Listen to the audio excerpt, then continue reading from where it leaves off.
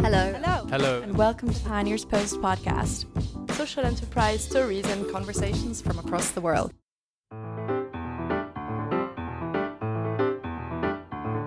There are lots of ways one might define a good leader, and many figures one could readily select as examples.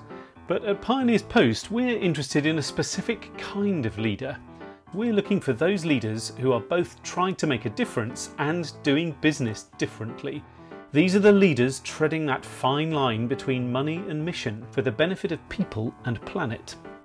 So, welcome to the Good Leaders podcast with me, Tim West, founding editor of pioneerspost.com.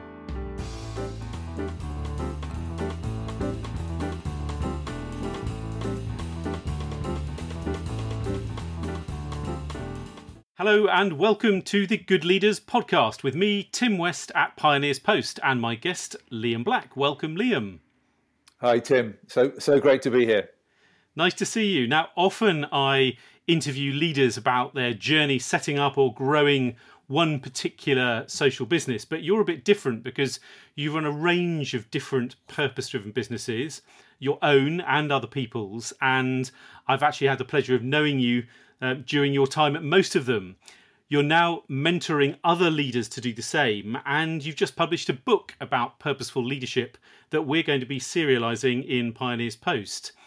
Your book, How to Lead with Purpose, is partly a story about your own journey as a purpose-driven leader, and it partly draws from your experiences mentoring others to do the same. So in the podcast, I'd like to explore some of your career journey and also draw out some of the lessons that you identify about social entrepreneurs leading in your book. So first of all, Liam, tell us about yourself. Who is Liam Black? What was your upbringing like?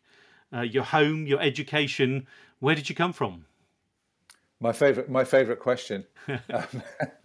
Well, can I just say first of all, Tim, it's so great to be with you. We've known each other for nearly 30 years now. When you were a young journalist starting Social Enterprise magazine, and you collared me after a conference and said, "You're going to write in my magazine," and I said, "I bet I'm not going to get paid." And you said, "Absolutely right." So about me, I'm the son of Irish immigrants. We were supposed to emigrate to the United States. Oh, wow. And then my dad went over to New York to try and find somewhere for us to live and promptly disappeared. I was brought up by a single mum, went to Catholic schools, went to a Christian Brothers school, which was in a sort of a very mixed bag of experience. Being the oldest son of an Irish Catholic family, I had the delusion that I wanted to become a Catholic priest, and actually was scheduled to go to the seminary in Easter 1980. And in order to kill time, I went to a Catholic college to play in a basketball team. At the end of that first term, I met Maggie Sheehan and asked her out on my 19th birthday, and we've been together ever since. So that's kind of the sort of family story. Didn't go off and be a priest, thank God. I often say to Maggie, if she hadn't diverted me, I could be a cardinal now, or maybe the first Irish passport-holding pope. And so how did that turn into being a social entrepreneur? What happened next?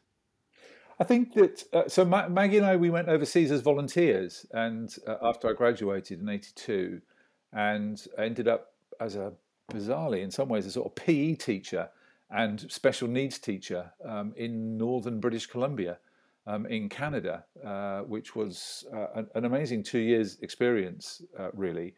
Came back from Canada, ended up completely by fluke up in Liverpool, working for the Archdiocese up there as a sort of community organizer.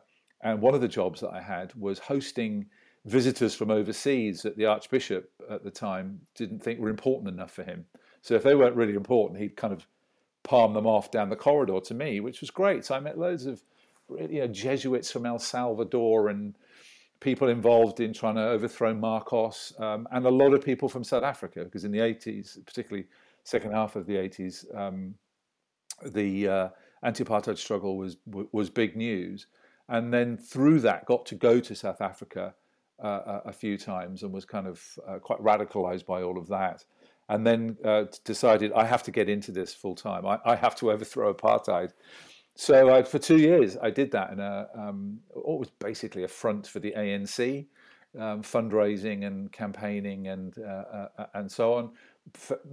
Fell pregnant. Maggie fell pregnant with our second son, Connor, during those years, and decided that kind of backwards and forwards to South Africa at that time and traveling all around the place wasn't a good thing to do. So ended up working for Crisis, the homelessness charity, looking after the north of England for them and raising half the year raising money, the second half giving the money out. And we were really good fundraisers, like really good. And we ended up with more money than we literally could give away through our grant program. So the trustees at the time asked us to see if we could find some really good things to get behind. So I convened a whole series of meetings all over the north of England. And at the one in Manchester Town Hall, I met Nick Francis and Robbie Davison from the Furniture Resource Centre in Liverpool, which was then a fairly sort of standard second-hand furniture charity. And I joined in with those. I authorised a grant of about 180 grand. And that began the transformation of the organisation, which we relaunched in 1994 as a social business, social enterprise. I took over as the CEO of that in 98. You were chair, first of all, weren't you? And then you. I was chair, yeah. I joined the board to keep an eye on the money, and then became the chair, fell in love with the company and what I thought we could do with it. And then when Nick Francis decided to leave and go to Australia with his Australian wife, I applied for the job and I got it. So that was my first major sort of socially entrepreneurial thing, was running that organisation. I guess your first foray into running a business as well. In your book, you talk a little bit about imposter syndrome. I guess, how did you feel at that point? Did you feel perfectly confident to be able to run a business at that point? Or? No, that was when that's when my sort of fragile arrogance fell apart, really, and that sort of that imposter, that feeling of, wow, what am I doing here? And although I did feel, I loved it, and I remember sitting on the sofa in my office overlooking the Mersey there. I was 37 then, and thinking, this is exactly where I want to be. This is aligning all the things I'm interested in an organisation.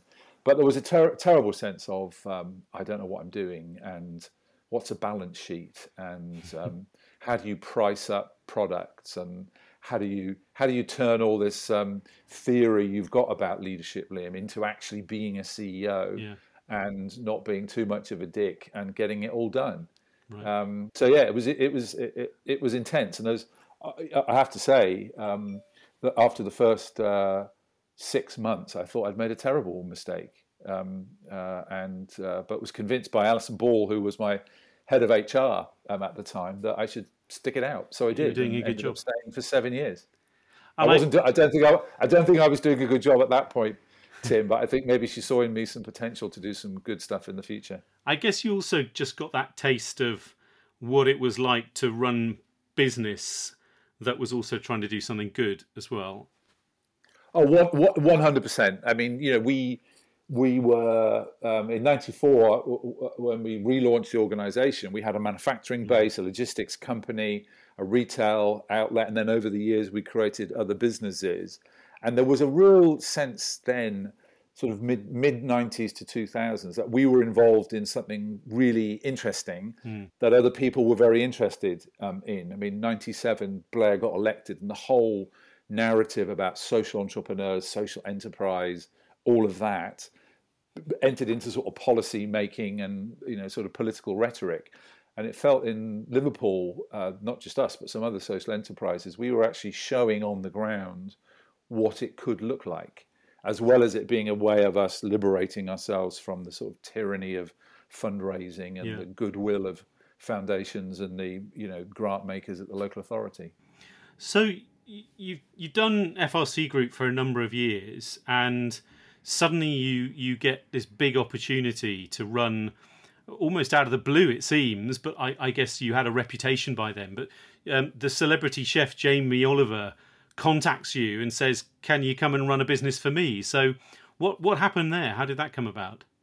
Interesting. I mean, I have the BBC to thank for this, I think, because in about whenever it was 2002, something like that, the BBC ran a series called The Hidden Revolution about social entrepreneurs around the UK, trying to prove out a new sort of new model of business and entrepreneurship. And they featured me. I think they featured Tim at the Eden Project. However, I underestimated the reach of Radio 4 and the BBC. So the response was amazing. And one of the people who responded was a man called Adrian Simpson, who in 5 years after that would become my business partner. Right. But at that time was working for What If, the innovation consultancy. And he had listened to it on the radio and said, that's really interesting. We're doing a conference on innovation. I've never heard of this social entrepreneurship thing. What is it? So he came to see me, and then he said, look, come and speak at this conference. And at that conference, well, that was the first conference I went to. It's called The Garden Shed, and it was about innovation and how you take an idea from conception to scale. That's how my speaking career began, really. And then a couple of years after that, his next event was the main speaker was Jamie Oliver, and that's how I met Jamie. And that began the conversation, which had me then leave Liverpool after 20 years. I never thought we would leave. Kids brought up there, fantastic network of friendship and business contacts. Yeah, big decision for you. It was and a your really family, big decision. It was a really big decision. Family's still quite young as well. Yeah, my daughter had just started secondary school, and Matthew was away at university. Connor was still at home, and it was quite a decision to go. And again, it felt like the wrong decision after the first few months. I remember walking up the hill here near where we live about Christmas. We came down in the September. This was the Christmas of that year, 2004, I think it was. And Maggie You're had come in down as Buckinghamshire well. now, aren't you? Is that yeah, we live near Aylesbury. Yeah. And we were walking up Coombe Hill, and I said to Maggie, "I'm just going to say this out loud. I think we've made a mistake." I just really underestimated the challenge it would be of leaving behind a network and a persona and an organisation that I'd been involved with so intimately for so long, coming down to a new industry, in London, and it suddenly dawned on me. I was a big fish in a little pond in Liverpool, and then suddenly I'm in the ocean of London, and that took some getting used to. But we were able to, get our act together, and in retrospect, it was a terrific move in all sorts of ways. Just remind us of the business model at Jamie Oliver's restaurant. It's called 15, no longer with us, but what was the idea? Yeah, well, the idea was it came out of a TV show called Jamie's Kitchen, which was broadcast in 2002, I think, which sort of followed the sort of attempt by Jamie to open a restaurant that would put young people who needed a break at the heart of the business. And there were 15 of them, and that's why it's called 15. But once the television lights were turned off and the cameras left, then the hard work started, which was trying to turn it into a sustainable business. And I met Jamie about a year after it had the first one had opened in Old Street in London, and it wasn't going very well. It was losing a lot of money, and there was no joined upness between the social purpose of trying to help these youngsters and the business of trying to run a top end restaurant in a brutally competitive market. So that's how it came together, and then that's how I came down, and then was in charge of trying to turn 15 from a great idea on the telly into a sustainable business that could be replicated, and that's what I did then for the better part of four-ish years after that. Yeah, but it was quite a struggle, a wrench leaving Liverpool and coming down. Yeah, but it was an amazing experience that I had, and we opened in Cornwall and Melbourne and Amsterdam, and we inspired copycat 15s all over the world. From Saigon to Sao Paulo, people were inspired by what we did, which was incredibly satisfying.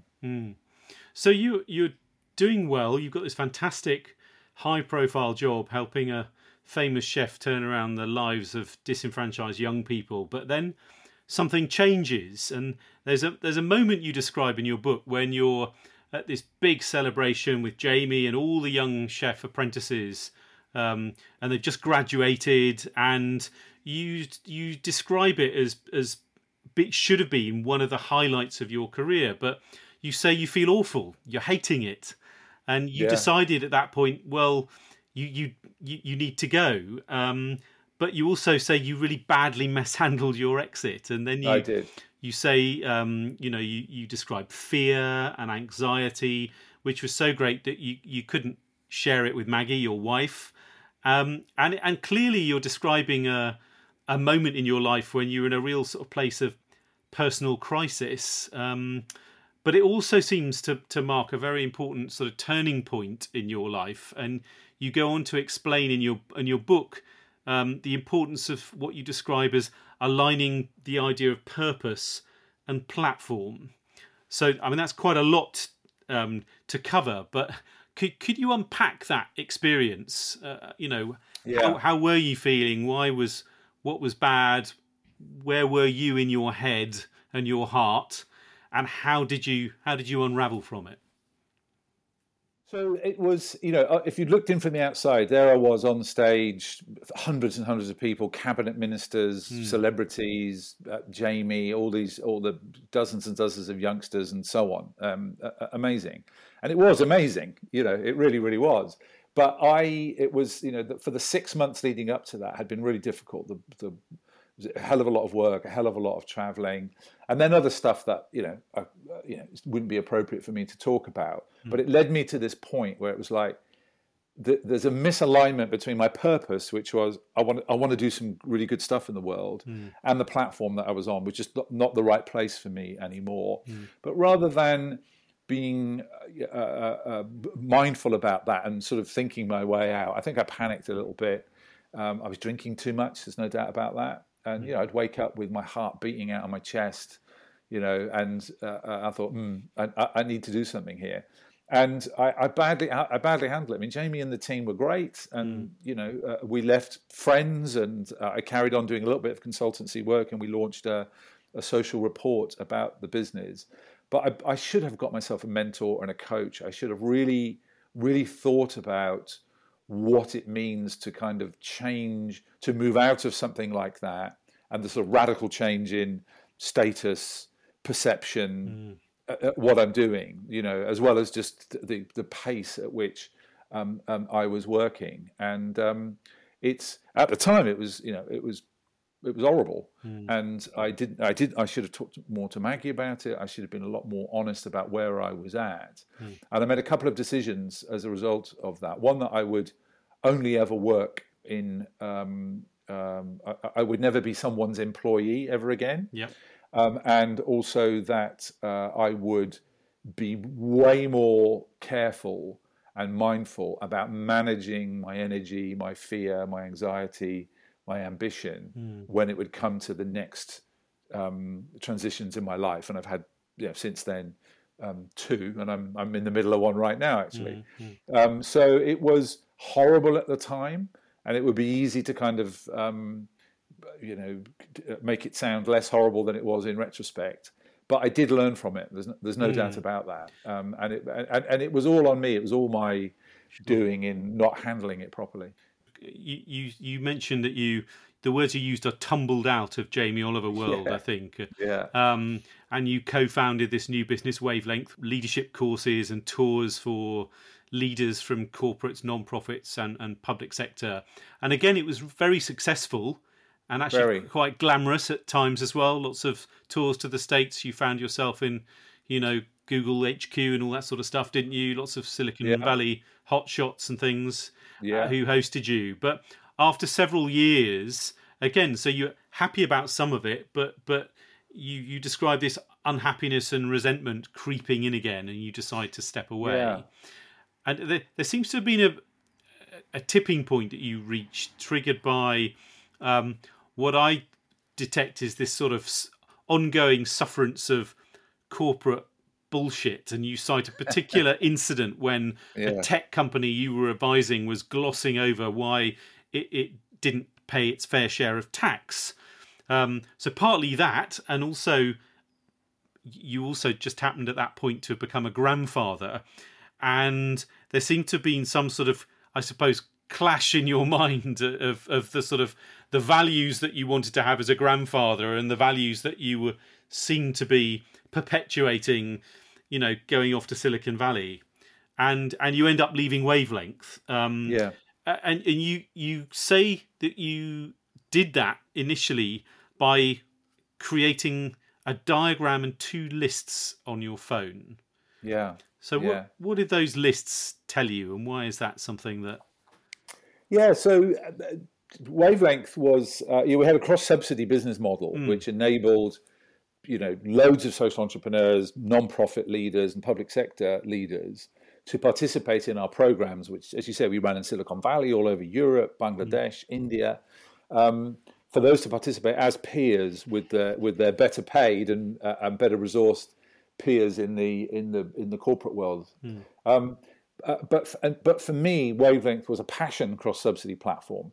So it enabled me to work where I'm at my best, and I love being, which is working with social entrepreneurs, people trying to create businesses that really want to make a difference in the world. And we were able as a company to hold that within what we did, because down the other end, we were going to Silicon Valley and charging, making lots of money out of your corporates, charging high fees to do amazing, to create amazing experiences for them. And for 7.5 of the 10 years that I was there, that worked really, really well, and we did some amazing stuff. We created a pioneering impact fund called IV UK. We transformed Deloitte's CSR program. This is a whole series of things that we did as a result of the impact that we had in the lives of many of our clients. But as you say, there was a kind of moment where I was sitting listening to, I asked a question about, well, that's all very well, what you're doing around the world, but isn't the most progressive thing you could do pay tax properly in the territories where you make your money? And I got a really poor answer about, I don't know, spending money on balloons to bring Wi-Fi to Kenyan villages or something, which is in itself, there's nothing wrong with that, but it didn't answer the question. And I remember thinking, what the bloody hell am I doing here? I've had enough of this now. And so on the plane coming back, I spent all of the time thinking about, is this the right thing to do? I mean, how old was I then? I was well into my 50s, by any stretch, doing interesting work with interesting people, business partners who were most of the time we were in alignment and doing really good stuff. And people loved us. People, we were sold out on everything we ever put out there into the world. But I decided, as you say, having had my first grandchild, I am a bit of a sort of overthinking, recovering Catholic, Tim. So I have a bit of a sort of, I'm easily tipped into angst. And I don't know, I mean, having a grandkid, really made me sort of think about, Christ, what's my position in the universe now? My evolutionary work here is done. I can crawl off into the forest and die now. And I thought, no, actually going into my 60s, the commitment I'm going to make to myself, to my grandchildren and to Maggie is that I will just do stuff I want to do. And I was in the fortunate position of not having to worry too much about having stuff that I didn't want to do in my life anymore. So that's how I got to that point. And then my business partners were great, and we were able to do, I think, a real model ending of a business partnership where we didn't fall out. We had an authentic leaving do for me, and I was able to exit really, really well, and they continued to thrive and thrive to this day without me, which I'm really, really grateful for, and that allowed me to sort of tip into my 60s now, doing the stuff I want to do. So you went on then to start your mentoring business, and from this you have drawn all sorts of interesting lessons and stories that you share in your book, and we'll look at some of those a bit more in a minute. But that wasn't quite the end of your career story, and although you say that your time with Jamie Oliver was the last time, you said it was the last time you'd work as the boss in someone else's business, actually you have been running two other businesses, haven't you? I have. So you one a mental health business called Together All, and the other one being the Conduit Club, which is this exclusive members club in London's Covent Garden. So tell us briefly about those two organisations and what persuaded you to do what you said you wouldn't do initially. Yeah, you're right to point out the contradictions there.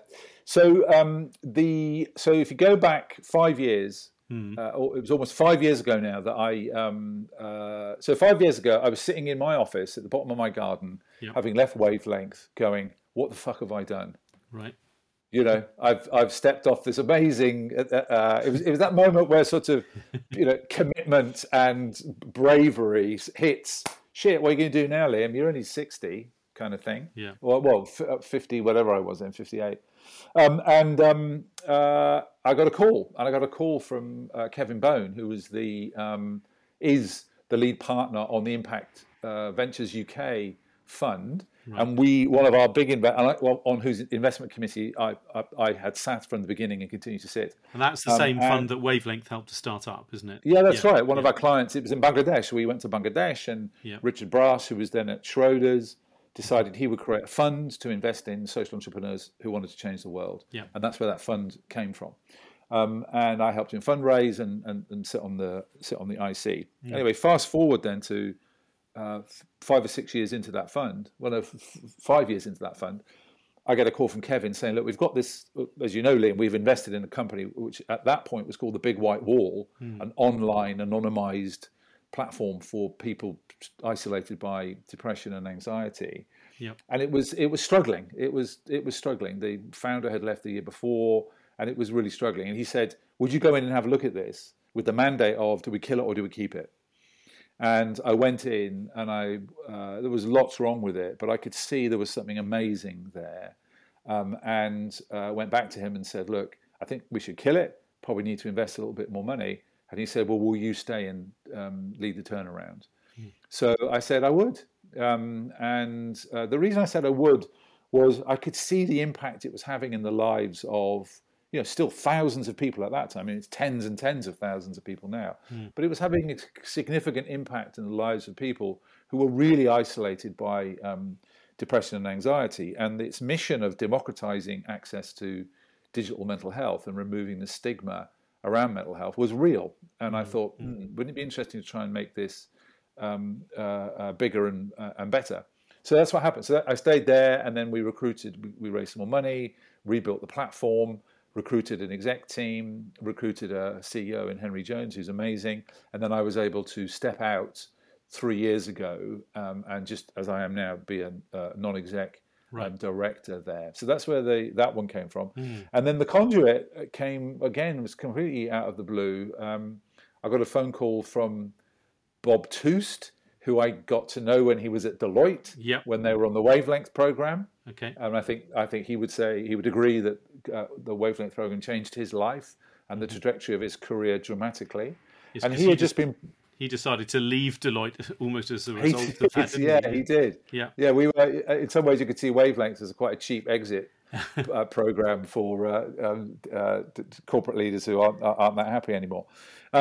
Anyway, Bob called me, and unbeknownst to me, he had been brought in by the board of the Conduit, which had collapsed. The Mayfair business had collapsed in November 2020 as a result of a combination of all sorts of things, the catalyst being COVID. And he said they can only agree on a couple of things. One is they want to drive this forward and open another site.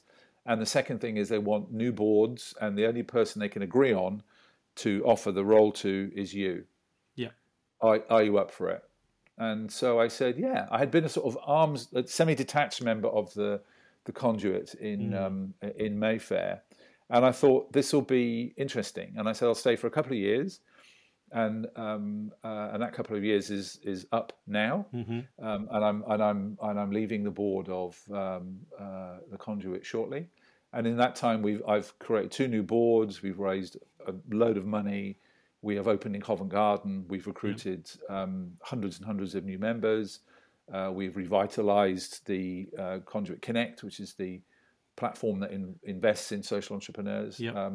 And we've agreed the global rollout strategy, and we're opening in Oslo in the first half of this year. Okay. And you're stepping down completely, are you?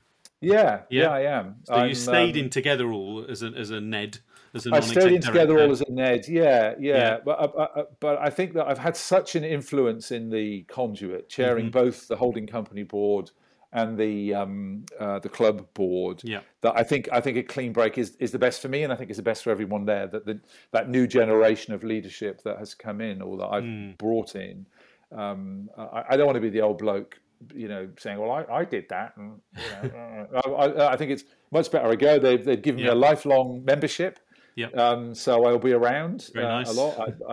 I love it. I think the Conduit is a great idea, but I took that one on because I thought I could really make the difference, and there was a time limit to it.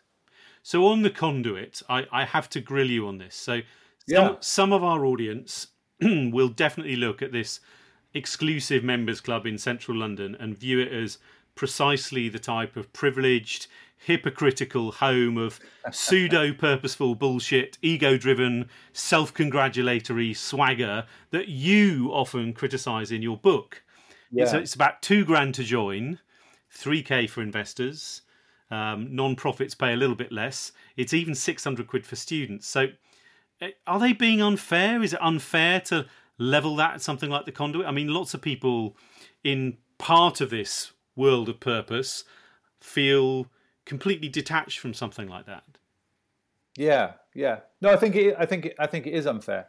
I think the danger, the real danger of becoming what I've called a Taj Mahal of virtue signaling. Yeah, exactly. That's in your book, isn't it?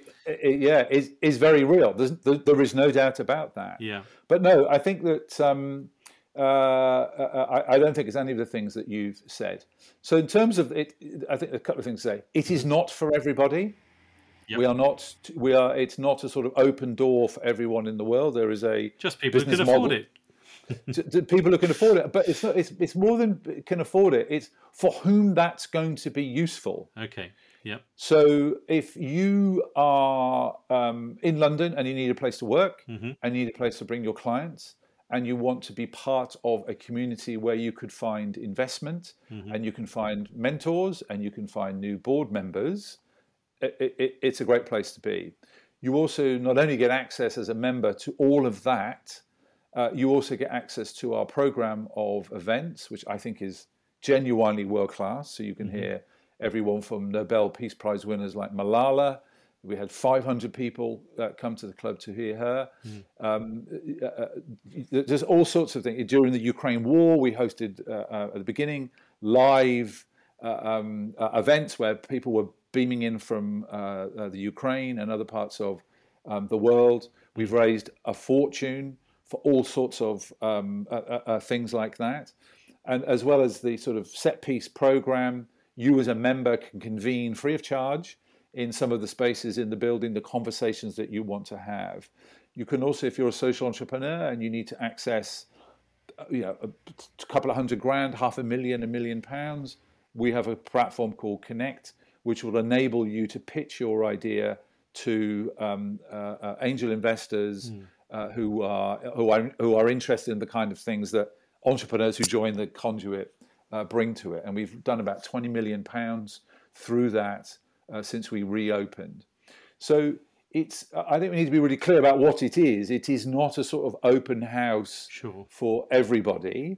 It is, if you are at a certain stage of the development of your social enterprise, I think it's an incredibly valuable investment of up to £2,000 to spend £2,000 on plugging yourself into that community. And I see every week, Tim, entrepreneurs doing amazing work both in the UK and in Africa and Latin America who come up to me and go, "It's amazing. I've just landed this investment, or I've just found this person to come onto my board, or I've just been to this amazing event where I was able to connect with people." I'll give you one example of the impact that we're having. We hosted the international conference of organizations involved in tackling FGM, female genital mutilation, and violence against women and girls.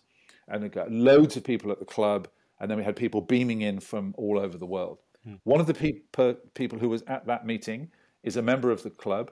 She's a consultant pediatrician at King's Hospital. Yeah.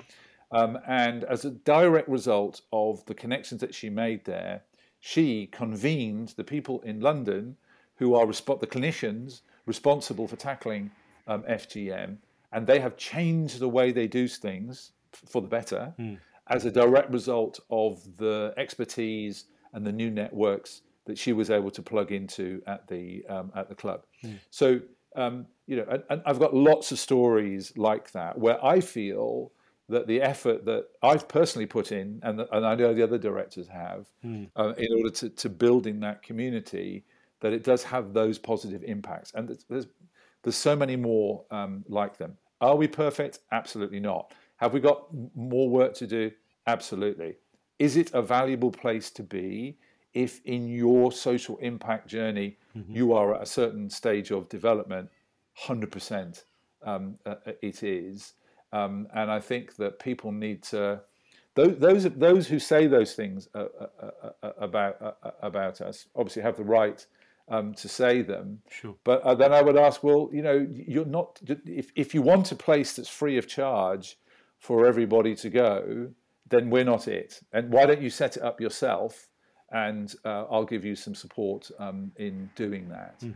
I guess in this world of, where we see a lot of impact washing and greenwashing, impact itself, authenticity is quite fragile, isn't it? And it absolutely is. And I think that the conduit is a real high wire act, because not only do we need to run a successful business, it is a business. We have investors. We had to raise.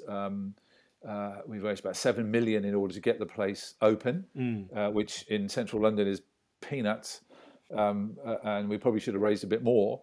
Not only do we have to do that, we have to run a hospitality business. We employ over 100 people now to do that, and that's hard. That's hard. We want to be a great employer, and we want to be an ethical hospitality business. We try and source as much of our stuff from ethical businesses and social enterprises, and we do Blue Water, and we do Kemmels Coffee, and we do all of that at scale. We're spending hundreds of thousands of pounds on all that sort of stuff, as well as being a place that where our members can really feel that their investment in their membership is positively impacting them and their organisation. Sure.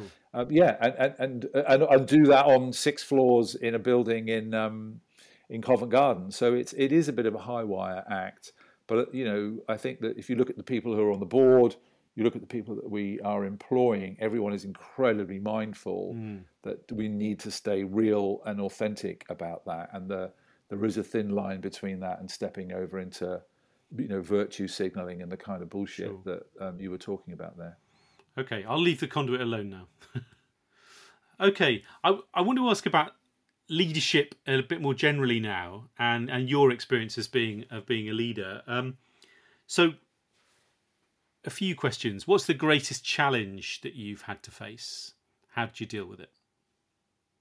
I think I had a little think about this. There've been loads of them. Stupid ideas like, we opened a Ben and Jerry's ice cream store in Chester. When I was which, it looked fantastic in San Francisco, not so great in the sort of winter of a UK winter, and we lost hundreds of thousands of pounds on that. And that was a challenge. Create was an organisation that span out of FRC. We had to close that because it wasn't working. That was really hard.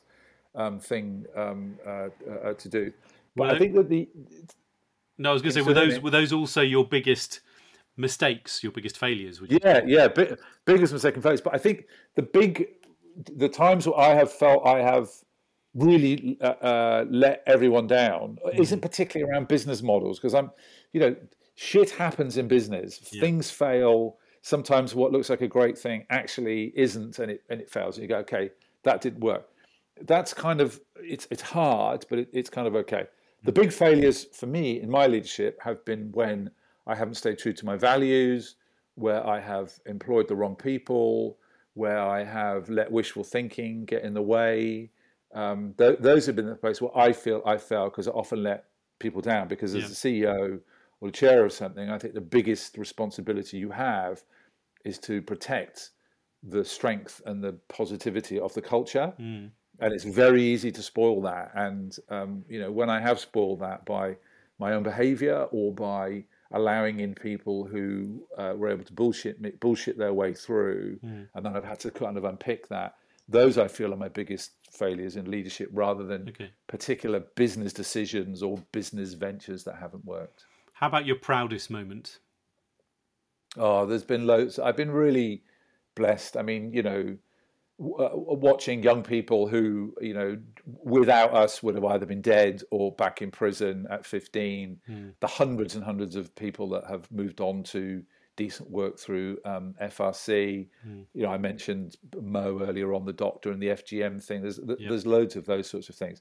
But I think, looking back, I think the thing I am most proud of is the fact FRC is still there, is the fact that 15 lasted 10 years after I left, is the fact, fingers crossed, that the conduit will survive my departure, that I haven't built organizations around me and have brought in the talent and the resources that's needed for it to survive the departure of anybody. Just one thing that I was very proud of with the mental health business, we had to work really hard there, raise a lot of money, rebuild the platform, just all sorts of things. And then I heard about from our clinicians that in northern Alberta, we had been able to reach native Canadian women, who are some of the most abused, vulnerable, dispossessed people in that country and beyond. We were able to get mental health services to them via their smartphones, which was independent of the men in their life, independent of the state, independent of lots of things that were part of their oppression, and were able to create a community amongst themselves and beyond. And again, I thought, I'm pretty proud of the role that I played in helping create the business that's able to do that. And when I see the feedback from people on the platform that, we have literally last year saved lives of people who said they were going to kill themselves and didn't, and attribute that to being part of our community. I'm pretty proud of that. Yeah, I do want to ask you about that whole idea of leadership, burnout, and mental health. Obviously, you've run an organisation together, all which is about mental health. But actually, you talk a lot in your book, and you deal a lot with people who are, I guess, on the edge of burnout. And I wondered, do you think this is a particularly big problem for purpose-driven leaders? And what lessons do you think you could share on how to deal with it? Yes, I do. I have myself, and I have met lots of, let's call them social entrepreneurs, people who want to change the world, who have all of the challenges and burdens that come with running an organization, raising the money, looking after people, paying your tax, all of that sort of stuff. But there's a whole other level then of anxiety about, are we achieving the purpose that we want? And sometimes that then turns up as people, worrying that they have to save all of the homeless people in the world, or they are the ones that have to solve climate change. Michelle Morgan is in the book, the ex-Liberty founder, who talks about feeling really mentally oppressed by this drivenness that it was her responsibility not only to save all the young people at Liberty, but to save all young people that weren't getting a fair crack. So I think it is perilously easy for a really amazing mission to sour into a burden and a mental health challenge. And I, in the people I mentor, I talk about that a lot. And I think the way to deal with it is by talking about it, by looking after your physical health, and trying to learn the skill of taking what we're engaged with seriously, but not taking ourselves too seriously in it. And I think if we can do all of that, then I think we have an opportunity to thrive trying to change the world rather than being oppressed by it and becoming part of the problem. So what happens in the next 5 years then? Is there a plan or? No plan. No. I will continue to mentor people that walk across my path and ask me to do it. I'm going to write another book once the sort of smoke is cleared on this one. This is going to be about a lot of the stuff we've talked about. How do you get to know yourself as a leader, and what everything that has gone before, how has it influenced you? Not even sure I published that. It might just be for my own benefit. I'm going to do a lot more traveling, and I'll be as present as I can be to my family. So last question, if you could step back in time now and mentor a young Liam Black, what point would you choose to meet your younger self, and what would be the key piece of advice that you'd offer? Oh, that's such a great question. I think there's two points I would like to encounter myself if it wasn't too frightening for this old bald guy to walk in the room. One would be when I took over FRC in Liverpool, and I was sitting on that sofa feeling very insecure. Would be, trust yourself, Liam. Trust yourself in your clearer moments when you believe actually you have got what it takes to do this. You're right. So trust yourself. And then the other time would be at the tumbling out moment of Jamie. It would have been a couple of months before that, where I said, okay, I'm going to stick around as your mentor for the next few months because you need someone that you can trust and somewhere safe where you can go to talk about your fears and your hopes for the future. I wouldn't mind him now, actually. It'd be a bit weird if I turned up to myself now, but I'm pretty clear what the next phase looks like. Brilliant. So we normally end these podcasts with some quick fire questions that I haven't sent you, but it's literally just you choose between one word or another. So I'm going to fire a few things at you. Okay, shoot. And I just want you to choose one or the other. Okay, so here we go. Profit or purpose? Purpose. Business or charity? Business. Equity or debt? Equity. Corporate or cooperative? Pass. You can't pass. Cooperative, as long as you don't mean that sort of in a theological way about a business model. Newspaper or tablet? Newspaper. Novel or Netflix? Netflix. Art or science? Art. Bowie or Springsteen? That's not a choice. Bowie. Coffee or tea? Coffee. Black. Bloody Mary or a glass of Burgundy? Burgundy. A stroll through Paris or a walk in the countryside?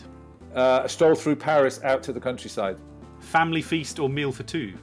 Feast. Bill Gates or Steve Jobs? Jobs. Muhammad Yunus or Muhammad Ali? I'd have to say Yunus, wouldn't I? Maniac or minder? Maniac. Clarity or courage? Oh, that's another good one. Clarity. Stopping the bullshit or stopping the bullying? Stopping the bullying. Together all or conduit? Oh. I can't choose. Honestly. Sure? Yeah. If you had to? No.